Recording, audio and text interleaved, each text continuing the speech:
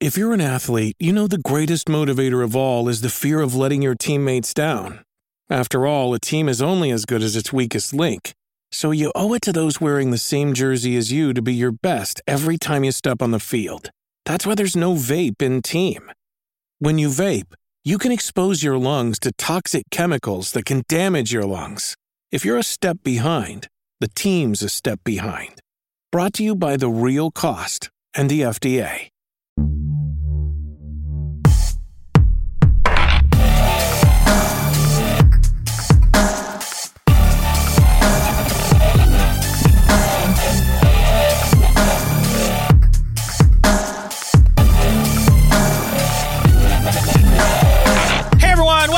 DM to GM, the show where we help you get your game started. I am your GM, Sean Howard from The End of Time and Other Bothers. And I'm your DM from Dungeons & Dragons, Russ Moore. Wow, I actually did the intro on one take. I know, you just went for it. It was good. It Whoa, felt right. Yeah, cray. I'm crazy. So this week we are returning to Phobe's questions. Russ, where are we at? So previously we talked about Fae. We talked about, what you kind of need to get your game going. Now we're coming up to a question that a lot of people have in that tabletop RPGs are an expensive hobby. Oh, yeah. How much money does a person need to spend to start playing a tabletop RPG? On dice, right? On anything. Just cumulatively. It's hard, right? There's all the books, there's dice, there's miniatures, new games, there's miniatures, there's accounts all over the maps. place. Yeah. All the like Roll20 and D&D Beyond. Mm-hmm. And so how much do you need to spend to sit down and play a game, Sean? Well, if you have a roommate like I do that is a hoarder and just collects all this stuff, very little. Yeah. If you don't have that, still, if you don't have that, it's a lot. I recommend starting slow, starting small, right? Yeah. One set of dice, Yeah. One book of whatever you've decided you want to start playing. You really actually don't need Roll20 or D&D Beyond. $0 is what I'm trying to get at here, Sean. But I don't think that's true. It is true. You do need some dice. How are you going to get? Oh, you're going to do a dice roller? You got a dice online? app. All right, dice app online. You can type it into Google. Roll Okay. 4d6. It rolls it. Yeah. Yeah. And Dungeons and Dragons, and there are several others. They have free. They do have a free things starter online. Okay. Yeah. But reality is, we're all going to end up spending some money. Like, you should see what's behind Russ on the wall right now. There's just art, because there's also art that you start getting like, oh, that would look so good on my wall. And then there's commissions of your character. So try and go slow. Yeah. Right. But when it comes to platforms, like online platforms is one of the questions that Phobe's asking, because it sounds like some of the players at a table that is about to start running are used to having a paid account on Roll20. Right. Some others might be, it sounds like, used to having a paid account on D&D Beyond because they purchased access to the different guides and things. Yes. Okay.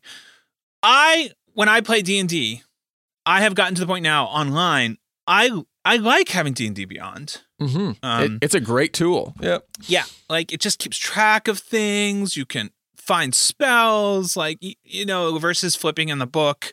It's not required. I also play sometimes where it's just, we all just print out a piece of paper and we use Discord or something so we can all hear each other.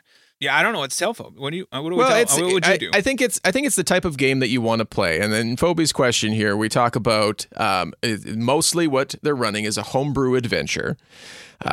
So that the only really, place where they're all creating really matters because of character creation, probably so that Phobe can see all of the character sheets.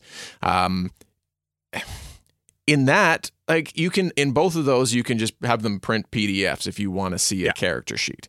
So wherever people are comfortable playing, if you don't have maps or anything going on in like Roll20 that they all need to see, it doesn't matter where you collectively play. Just so that everybody knows where their sheet is and that they can show up with it.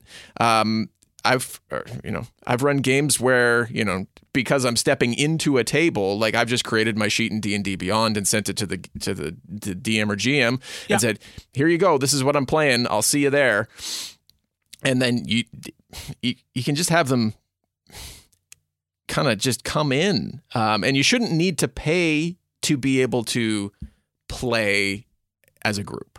Yeah. So I think maybe that's where we're both sort of struggling with this one. Interestingly, I think we're both of the same mind. You don't require any tool, but it sounds like there's almost like a consent issue here, like in a weird way. It's like, I think, Phoebe, you should just let everyone know, hey, this is going to be a Theater of the Mind homebrew, and you would like to try running it as X. Sure. Everyone prints out the characters. We're gonna join on Discord.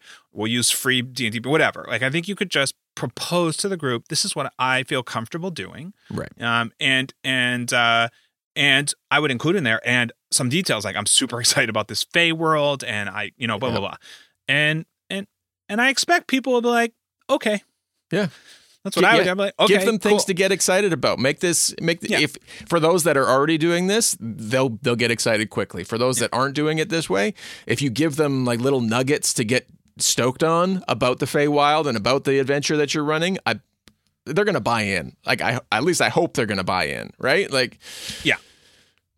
I find D&D Beyond is helpful if I'm GMing and we have new players at the table. Yeah.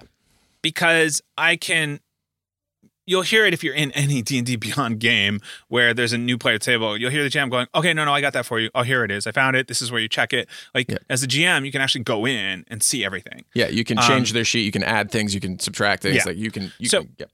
With some novice players, if you really know D&D Beyond, because that's the thing there, it can be a great way to help a novice player because, otherwise there's a conversation of you can't see their sheet. So if they're like, well, I don't know where this is, and you're like, well, is it on page 2 of your sheet? Like flip it over. Like you're not sure. Like, Roll20 is very similar too, in that you can go in and you can see their sheets and do the same thing. Except my Roll20 experience is always what, where do I get what? Whoa, dice, where is that? What tab are you all in? What?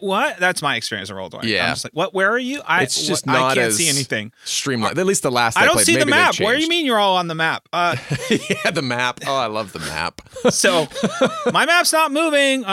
Wait, so-and-so's hung again. I can't see what you say I see because it's all black. I am a big fan of Google Meet or Discord. Yeah. And then a tool or not a tool or printout. I think we're saying whatever's going to be easiest to get started playing. And then if you find that you're missing something because you're not using Roll20, or you find that you're missing something because you're not using D&D Beyond, either or, then just be like, okay, well, next time we'll try it with this other platform, free, whatever, just to see if you are actually lacking something in your gameplay, or if you can just go on Theater of the Mind and say, okay, we're just going to go on Theater of the Mind. There's not going to be any maps up. Take close notes as I describe things in this scene because it's going to be important later. Take a right, take a left. You're in a room now that they've got their own little world map that they're slowly building, and their brains, in their brains, baby. Love it. Do not feel intimidated that you have to have one of these platforms. You do not. We all started role playing, all of us older folks, with like one little book that we could maybe hold up and show a picture to the table. Remember the monster manual? Yeah. It looks like this, and maybe someone might have had a map at one point, but often not. It was just, we're just creating a story in our brains. Yeah. Growing up, it was me and like 7 friends just sitting in a basement being like, all right, now what are we going to blow up? Let's keep this totally family friendly. Dude, we were in elementary school. So yeah, please don't feel like you have to have one of these tools. My favorite is D&D Beyond. If I'm playing D&D, I will say it, but you do not require it. Nope. Whatever's going to be easiest for you to get going, and just let everybody know. This is the easiest for me to play this super fun game where we're going to the Feywild and talking walls are going to get you. And sometimes having a platform gets in the way. We're never gonna get sponsors now, but like I wasn't part of this, but a friend of mine was playing a game in my house, and so I would hear them, and it was online, and they spent entire campaigns trying to get the Fog of War working on the map, that's and the it was worst. not fun for anyone. Yeah. They were trying out it was a new platform or open source or whatever. So, don't get all caught up in the whiz bang. Like, you can play this game with no dice, an online roller, and some kind of Zoom chat of some kind. Absolutely. Yeah. Cool. Hopefully that helps you get started there, Phoebe. You've got one more question here that we want to dive into from your original email. Phoebe's next question goes back to the Fae, which we talked about in the previous episode a little bit, but they go on to say that in the Fae wild, in the Fae world, Fae serves as source of all magic, which originates as wild magic. Do you know what this means? Wild magic search tables for all is what that means. Where's the question here? It's coming. I love but I love Phoebe's like, do you know what this means? Wild magic search tables for all. Search tables for all. This fills me with joy. That fills me with joy too. Yeah. I love it when magic goes wrong or chaotic at a table. It's my favorite thing. I just talked to one of our players and I was like, what's your long-term goal for this character? He's like, I just want it to go terrible in the best way. I'm like, okay, let's do it, baby. That sounds like Michael Howie. It's Tom. Was that Tom? That's awesome too. It sounds like Tom too.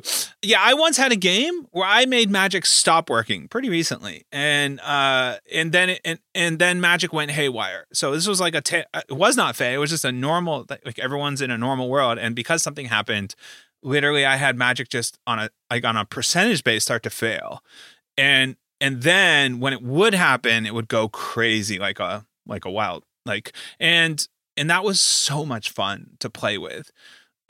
So I think Phoebe's question though is, will this exasperate their players? If I kept reading, I would have got there. Yeah. That's okay. You did good though. Like, you read a whole paragraph. Thanks, Sean. So there are tables that will get exasperated when you make a change to the rules that are not in the rules. Yep. It can happen. Mm-hmm. If you have a table that really likes the mechanics of the game, the rules and as likes written, long players. drawn out battles with rules and just no talking happening, it's just rolling and hacking. I'm being unkind because I'm really painting an extreme picture, but there are players who really enjoy the systematization of the game, right? Yeah.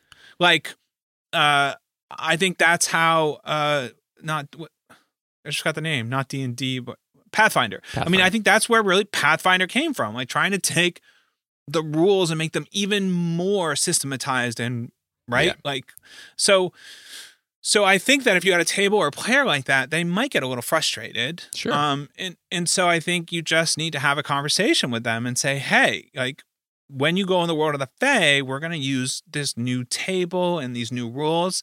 I find a player like that, if you show them, here's the rules, right? Like, on this percentage of time on this roll, they're often going to be like, okay, cool. House rule, that's what's happening. But at least they now can put it in their brain if they're into that kind of play. Yeah, you're not just sweeping the rug out from under them saying everything you know is backwards and upside down, but not explaining that you've actually taken the time to build out another mechanic so that when they cast that fireball, it turns into butterflies. Yeah. So yeah, have that conversation. And you can have it either, above the table or in game if they have a little setup episode where they're learning about the Feywild that they're going to be walking into, right? Like, you can have a character deliver it to them, be like, magic is weird there. You better watch out. I think if you start a game and you set it up, this is how the world's going to work, I think you're going to have less problem. Yeah. Where it's tricky for players is when you change the world. So Russ and I recently both did that in our campaigns, and it was challenging. Still is right? challenging. Yeah. Yeah, like the players feel like they don't know what works in the world, right? They don't know what's going on anymore. Yeah. And that can be frustrating. Especially if you haven't thought about it entirely all the way through. Especially if you just like time jump everyone and then be like, oh, there's complications and consequences to this action. We're gonna figure this out. We're gonna figure this out together, everybody. Let's go! Woohoo! I'm all excited, and everyone at the table is just staring at you with that look. Yeah, and I mean, Sean and I are coming at it from a side too, where we don't want to give them all that information up front because we're trying to keep this. We're trying to keep our story entertaining and moving. Well, I mean, you're not keeping it entertaining, but you've got an insular table at of friends is different than recording for the world, because you want to keep that surprise when they figure that one little piece of information out that kind of triggers the next thing, right? You want that shock of discovery. And they know they're being recorded, so they feel a pressure to not just call you out like, what the F are you doing? Yeah. Like, oh, that mine right? do. Yeah. Mine too. Yeah. But there is a pressure there that they know they're performing. So, but there can be frustration that can happen when you change the rules. So I guess I would say, Phoebe, don't worry about this. Have fun with introducing the world. Show that to WoW, everyone will get what a search table is. And they'll have, once they get it, they'll have fun with it, I think. Because search tables are really fun for player 2 when bigger stuff can happen, right? Like when a fireball can now take out an entire mountain. Could be pretty fun. We've got a wild magic sorcerer in our game, in one of our games. And like, as soon as like, it's exciting for him to like cast the spells and stuff, but that roll right after to see if he triggers the table is like, yeah, let's hope that something weird happens. Yeah. They were in a tiny cave. Like they had to crouch down. They were so small. And then a surge went off and now a unicorn is right beside them and pissed off. Love it. Yeah. And of course, being the jerks that we are, I don't know about you, but I start playing with the rolls of the search table. I find things in the world that make surges more likely. Yeah.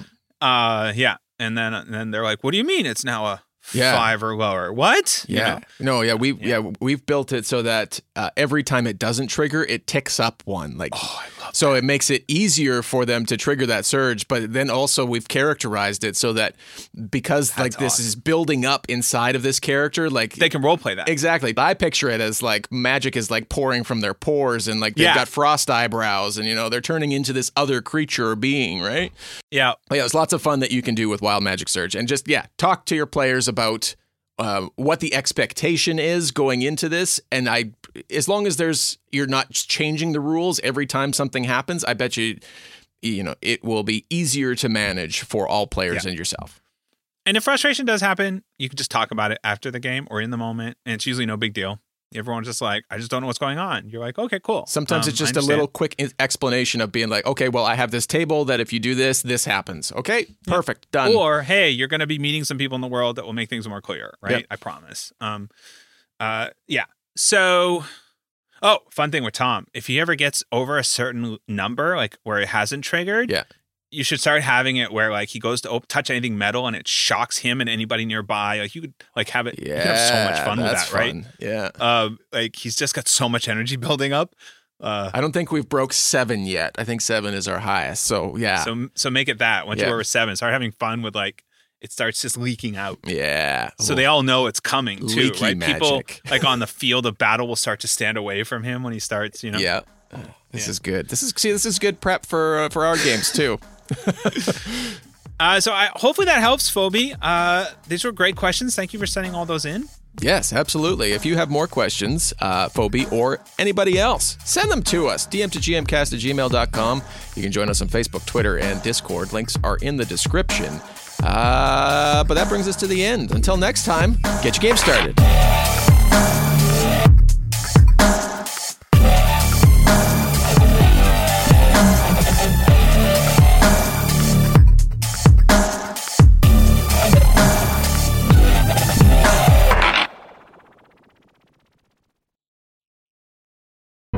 The Fable and Folly Network, where fiction producers flourish. I got this really strange email last night. I need to see what's going on with this mystery file. Hey, it's a map of a town called Ocean Bay. Someone sent these images to you for a reason. I'm so lost right now. When was the last time you chose a direction and followed it?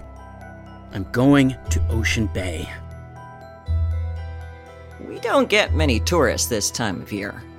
Ocean Bay is a friendly town, but we're not that friendly. I never sent you an email. I don't even know you.